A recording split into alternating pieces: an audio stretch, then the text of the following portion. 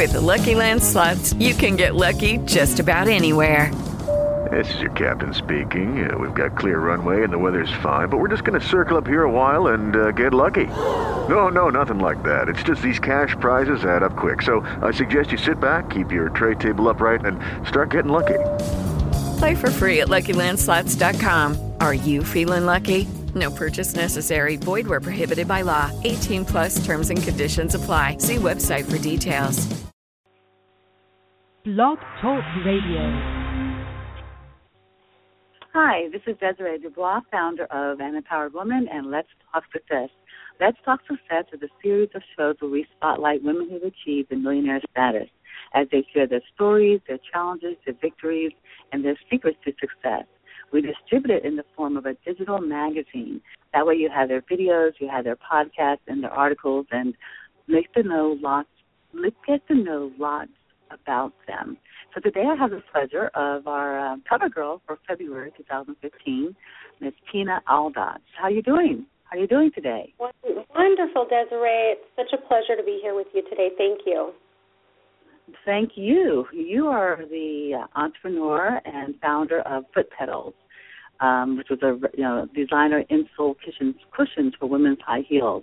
And now you're working with something even more exciting, the Savvy Travel. So tell us about Foot Petals and tell us about the story and how you got started and all that good stuff. All right. Well, as we talked about when you were here with me, in a nutshell, just kind of giving you a background on who I am. I'm not just an entrepreneur, but I'm a self-made Hispanic female entrepreneur, which really takes you way lower than just that 2 percentile that people talk about in the upper echelon. In addition to being a self-made Hispanic female entrepreneur, a lot of people don't know about me a few things, and that's I was a child in an environment of domestic violence. I had to live in a shelter for battered women with my mother and my brother and sister when I was 9 years old. I also am a pediatric burn survivor. I suffered third-degree burns on the bottoms of my feet when I was 9 years old due to a beach accident. And I do not have a formal education. In fact, I was emancipated at the age of 15, and I've been working full-time ever since. So that's only 5 years because I'm 20. Yeah, well, you look that. You only look 20 years old. But the other thing is that it's just so powerful because some of those situations, people, they stop. They can't go any further. They use it as an excuse why they can't achieve certain success. But you utilize it as a propel, to actually just, I think it propels you towards being determined to be successful. Is that correct? That is correct. At a very young age, I think I was fascinated with television and movie stars and maybe the lifestyles of the rich and famous. Who knows what inspired me, but I really made a conscious decision not to be a victim of my environment.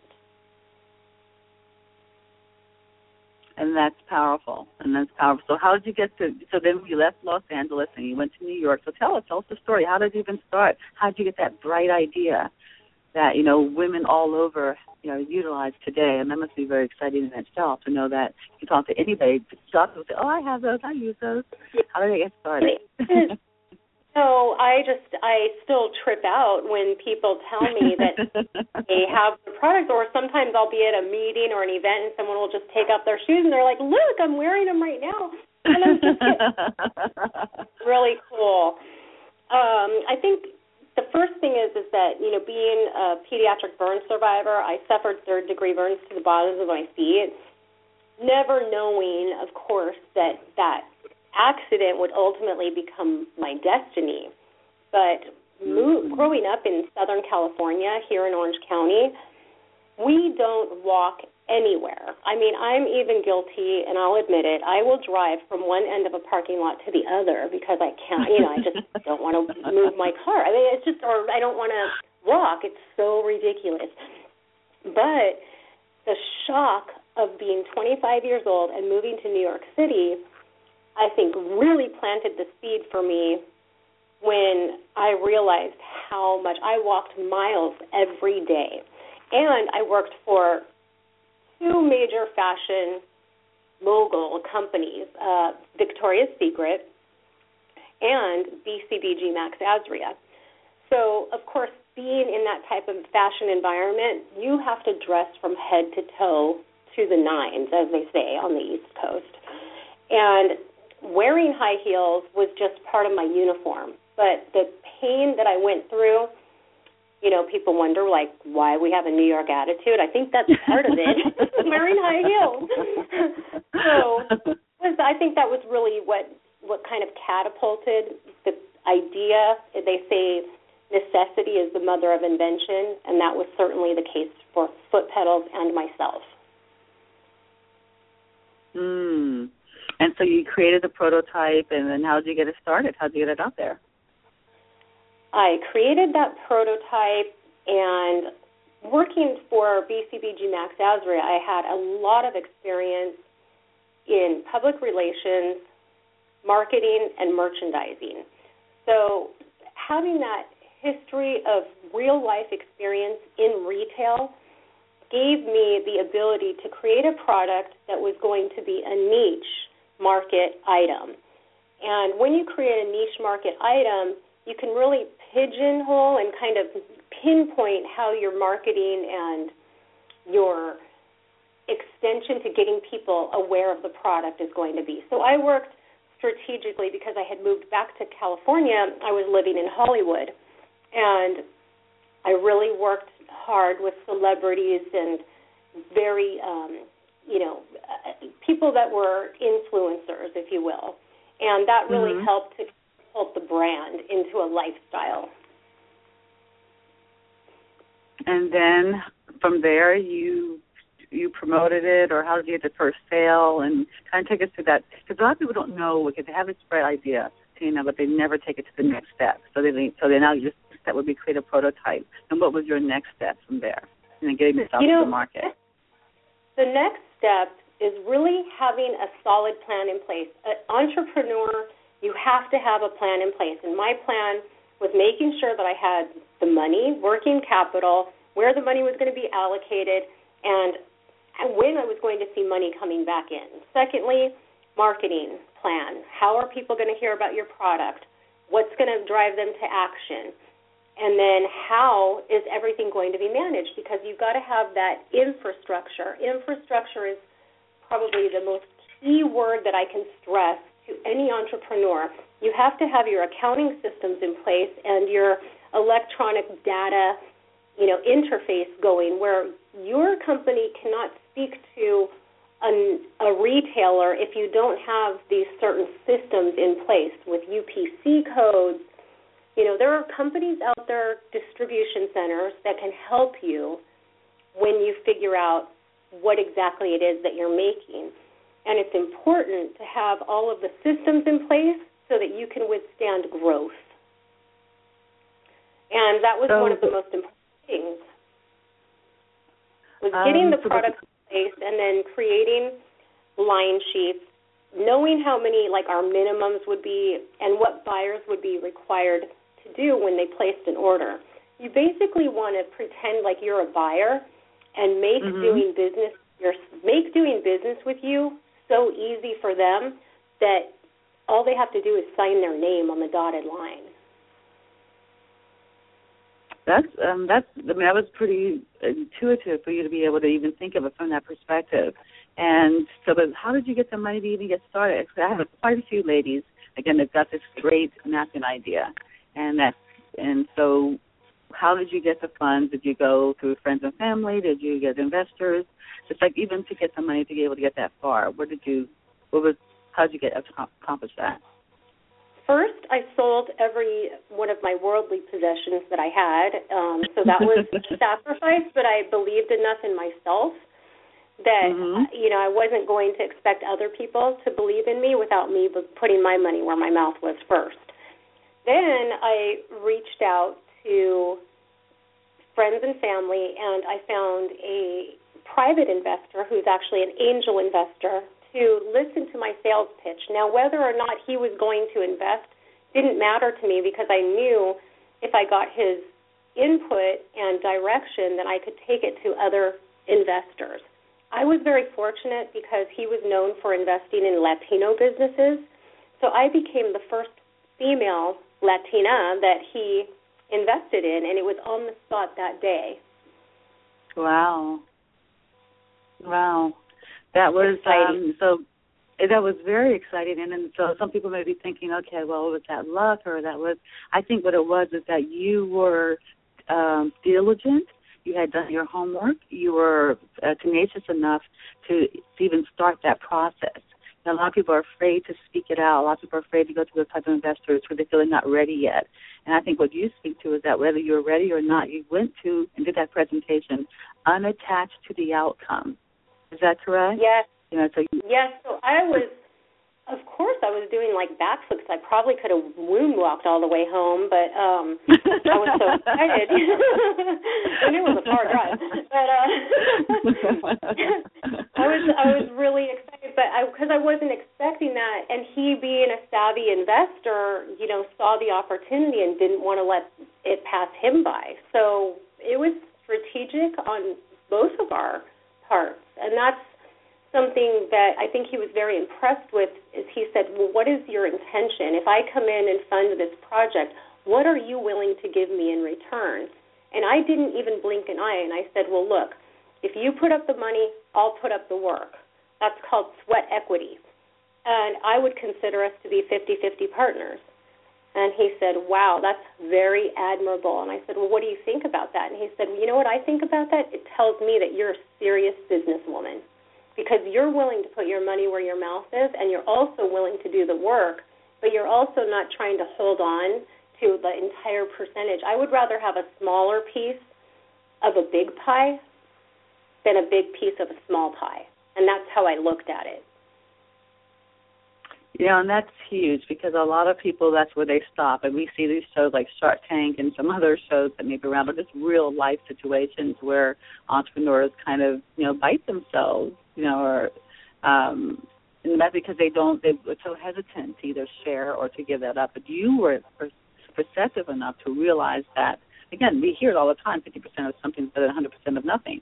And there's a lot of people that have 100% of nothing out there. So yeah, exactly and right. Then at the end, it enables you to do something and make millions as a result of it. So you don't feel like you've lost anything by making that decision, do you?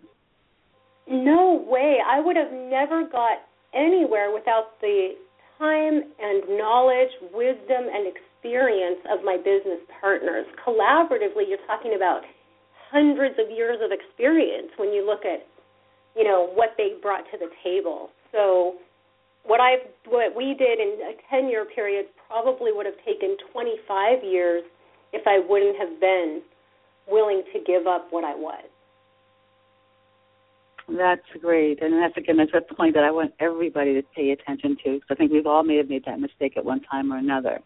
And, that doesn't always happen again. People think, I get this one offer, maybe somebody else will come around with even a better offer. It's just, being intuitive enough to be able to say, it sounds great to me, and getting started. So after that, you've had some challenges along the way, and one of them has been, only a few, but to be kind enough to share a few so those of us who encounter them can know that we, too, can go forward like Tina.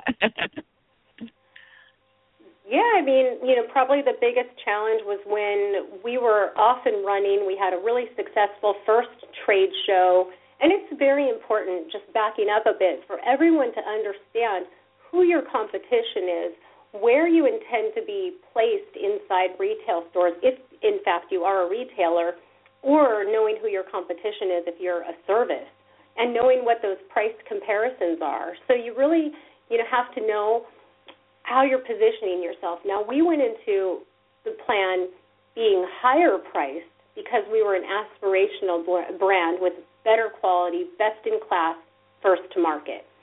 So knowing that we had those two things under our belt was extremely important, but it also gave us leverage. Even when we suffered the the major obstacle of 9/11. The major department stores that had placed orders called us and canceled the orders after 9/11 because they simply weren't in a position to bring in new vendors. But oftentimes throughout history, if you go back and look, entrepreneurs have a tendency to thrive and grow businesses during recessions. And that's why now is the time for entrepreneurs to get out there and get busy and take advantage of opportunities and look at investors as, people that are really hoping to get us growing. This is America. This is the land of opportunity, and we're known for being innovative. So whether or not 9/11 was going to close our business down, and it certainly had that impact. You're talking about, $50,000 in orders, and I put $200,000 into production. So I'm on the hook of, with my factory, and all my buyers canceled, so I have no income. So basically I should have just shut the doors, and I could have.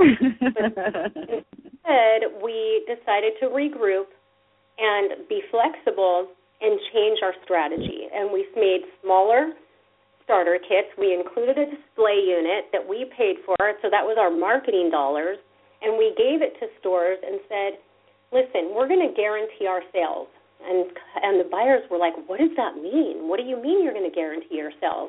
And I said, if you bring our product in and you display it exactly as we're showing you for 60 days, if you don't, it doesn't sell, you can send it back and we'll give you all your money back, no questions asked. And that was strategic for us because if we were in a retailer and we weren't selling, it wasn't in our best interest for our brand to be in those locations. So we had the opportunity by doing that to let buyers test us risk-free. And I can tell you probably less than 10% ever returned their product. Now, sometimes we would swap out if a black color was selling better or tan was selling better in another store. We would just switch out the products for the items that they sold better. And it was a win-win situation, and that led to us having a fantastic reputation with our retailers. So so the point. Yes, so the point that you're making is that being flexible, being strategic, not folding, but just going back to the drawing board and thinking of a plan B. Exactly. Yes. That's right. But I was also impressed when you said that at what point that you got on a red eye and went out to one of your manufacturers because, again, it comes to obstacles. Sometimes we encounter different obstacles where we don't have the money to do something and being able to be creative. So share that story with us because I find it really empowering. Oh, man, it's empowering, but it also, that was a really hard trip because my manufacturer, the factory, is based in Ohio, and I was based in California. All of the buyers canceled their orders. We're in production. We switch our, business plan around, and we start accepting all these small orders from mom-and-pop shops, and we're ready to ship. Well, the factory calls and says, sorry, Tina, we're not shipping nothing because you know pay, we know ship. So I was like, oh, my God. And so I didn't know what to do. My business partner, Margie, she said, get on a plane right now, like within the next hour, whatever the next flight that's leaving, go. I threw a bag together and, business suit in a carry-on, got on the next flight, arrived at 6 in the morning the next morning in Ohio, went in the bathroom, brushed my teeth, put on my makeup, switched into a business suit, rented a car, and drove to the factory and explained to them that I have an opportunity, what I like to pretend like I was the Godfather and offer you can't refuse, but I totally wasn't that way. You were at that moment. Yeah, and they listened, they saw the opportunity. By the end of the day, we became business partners. They bought out my original partner's majority of his shares because, you can start with a certain investor, and then at a point there might be no more room for growth, and you've outgrown your investor. That's not bad. That's a good problem to have, but you need to have plan B and plan C.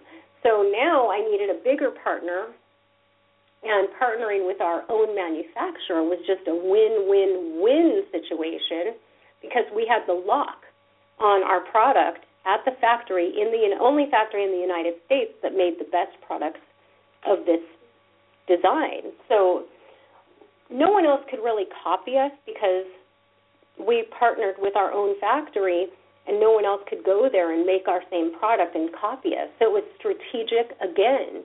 And we took the company from $1.6 million at that point in annual sales to $10 million in annual sales consistently. And eventually we sold the company to a big publicly traded organization.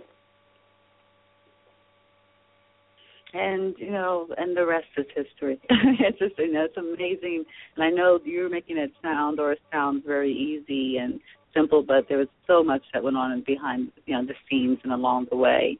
But what the story tells us is that, again, growing, being open, being tenacious, being, just really seeing that going forward, just moving forward and making sure that you, even selling, and some people have been too attached to this product to be able to sell it, to be attached to their baby, they may refer to it, but you realized that you were at a point where you were at the highest and best use was to sell it, and then that you had other ideas and other projects you'd be able to take on or go forward from there because you were still young when you sold it. So, yeah, and just agreeing with what you had to say, some people are too attached to their project and our product, and I fall under that category. I take it very personal when someone rejects my product. So it's almost impossible for me to attend sales meetings when you get down to the negotiating portion.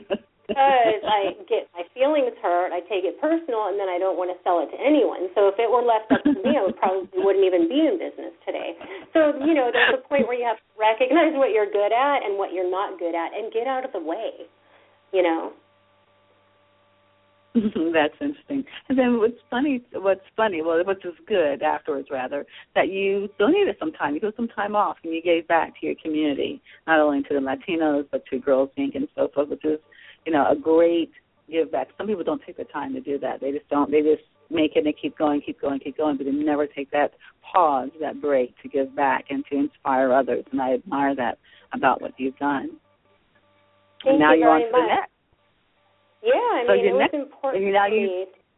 Yeah, it was important for me just to re-find my footing and also, do something that I loved. Working with children has always been a passion.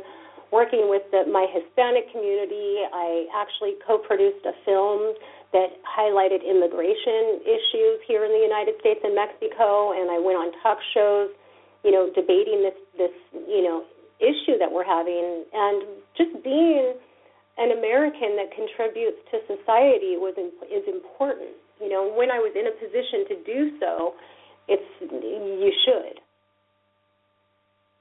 Absolutely. And now you've written a book that should be launching any moment now, yes? Oh, yeah, and it has all of the dirty little secrets and, ups and downs and challenges. It's 2 stories paralleled. A story about my upbringing and the challenges that I've overcome, obstacles, and really overcoming those as, a person. And then at the same time, the story in present time talks about the entire journey of starting Petals and the ups and downs and obstacles through that. And then ultimately both sides coming out, and you're seeing a success story or a happy ending. It's like, I don't know, I'm half Mexican, so like a Mexican Cinderella story, I guess. It's a beautiful story. And then you also have a new project, Savvy Traveler? Yes, and I'm, traveling for so many years. I really feel that my business partner and I we have learned so many tricks and, secrets to traveling and making it, just the best experience without hassles, that we're going to share this with a collection of products that will really take you through your travels in, a very smart, simple, and safe way. So, Tina, you also have something, and I like to close with this because I find it really powerful, with your 6 essentials for business, your 3 M's and your 3 R's. Would you be kind enough to share that with our listeners today? Sure. So the 3 M's were taught to me by my mentor and the gentleman, Mr. Armando DuPont, who was my angel investor. He taught me about the 3 M's, and this is a business plan in 3 easy steps. Knowing how much money you need. So it's money, management, and marketing. If you can answer these questions off the top of your head, then you have a viable business plan that you can comfortably talk to with potential investors. So money, how much do you need? When do you need it? Where is it going to be spent? And when will I see a return on my investment? Then marketing, who's going to hear about your product? Who's your target audience? What's going to make them take action? And then third is management. Who's going to handle the sales? Who's going to handle the logistics and the infrastructure of the company? You've got to think about sales, accounting, billing, and then you've also got to think about management of, human resources, taxes, legal, trademarking, patents, business licenses, all of those permits and things that happen. So management is very important. So those are the 3 M's, money, management, and marketing. Then I go into the 3 R's, which is the second half of my 6 essentials. And the 3 R's are what I refer to as my core values. And these are things where I do that gut check, where if I'm making a decision or I'm faced with a problem, these are the things that help me discern the proper objective or make the proper decision. So I think about the 3 R's. Is this going to enhance or take away from my reputation? So the first R is your reputation. How solid is it? How can you leverage it? Who can you reach out to? Who do you know? It could be friends, family, business acquaintances, coworkers, former colleagues, and then networking opportunities. So, your reputation is one. Secondly, being resourceful is really important, and I used that in a couple of different ways through my journey, and I talk about it in my book. Being resourceful. Even when I was a child, we had to utilize the resources of being, residents of a shelter, using resources such as, welfare and Section 8 housing and things like that. I had to use the resources that this country provides. And then utilizing resources that are at the tip of your fingers that you don't think about, your friends. Bartering. I bartered my PR services with a friend who wanted to start her own PR company. And I said, hey, I've got a great 2-bedroom apartment. Why don't you be my roommate? I'll pay the rent, and I'll be your first client. And we both launched our companies together. So that's being resourceful. So that's the second R. First is reputation. Second is resourceful. And then the third is being resilient. And I feel that that's, again, the most differentiator between successful people and unsuccessful people. If you're not able to overcome problems, then they will take you down. So you've got to bounce back. Being resilient like a basketball. Just bounce back and get over it. Those are the 3 R's. Thank you. Every time I hear that, it just kind of just resounds, with your spirit again. It's like, yes, we can do it, you can do it, and this is how you can do it. And I love the way you break that down, and I think people have commented really favorably to that by hearing it on your videos and in your articles. So I want to thank you for sharing your time, your expertise, and your story. It's empowering, it's wonderful, and we really appreciate it. So if anyone, I want to remind anyone they want to, your book is called From Stilettos to the Stock Exchange. I want everyone to be, stay tuned for when that's going to be available so they can purchase their copy. I'm anxious. I can't wait, as well as knowing that you're available for speaking opportunities. And, Tina, just tell them how they can contact you for more. You can contact me very easily at www.tina, Tina, at Aldatz, ALDATZ.com. So it's TinaAldatz.com. and there's inquiries, and you can send me emails, and I get them all. Well, thank you. Thank you so much. And I thank our listeners for sharing our time with us today. And until we meet again, stay empowered.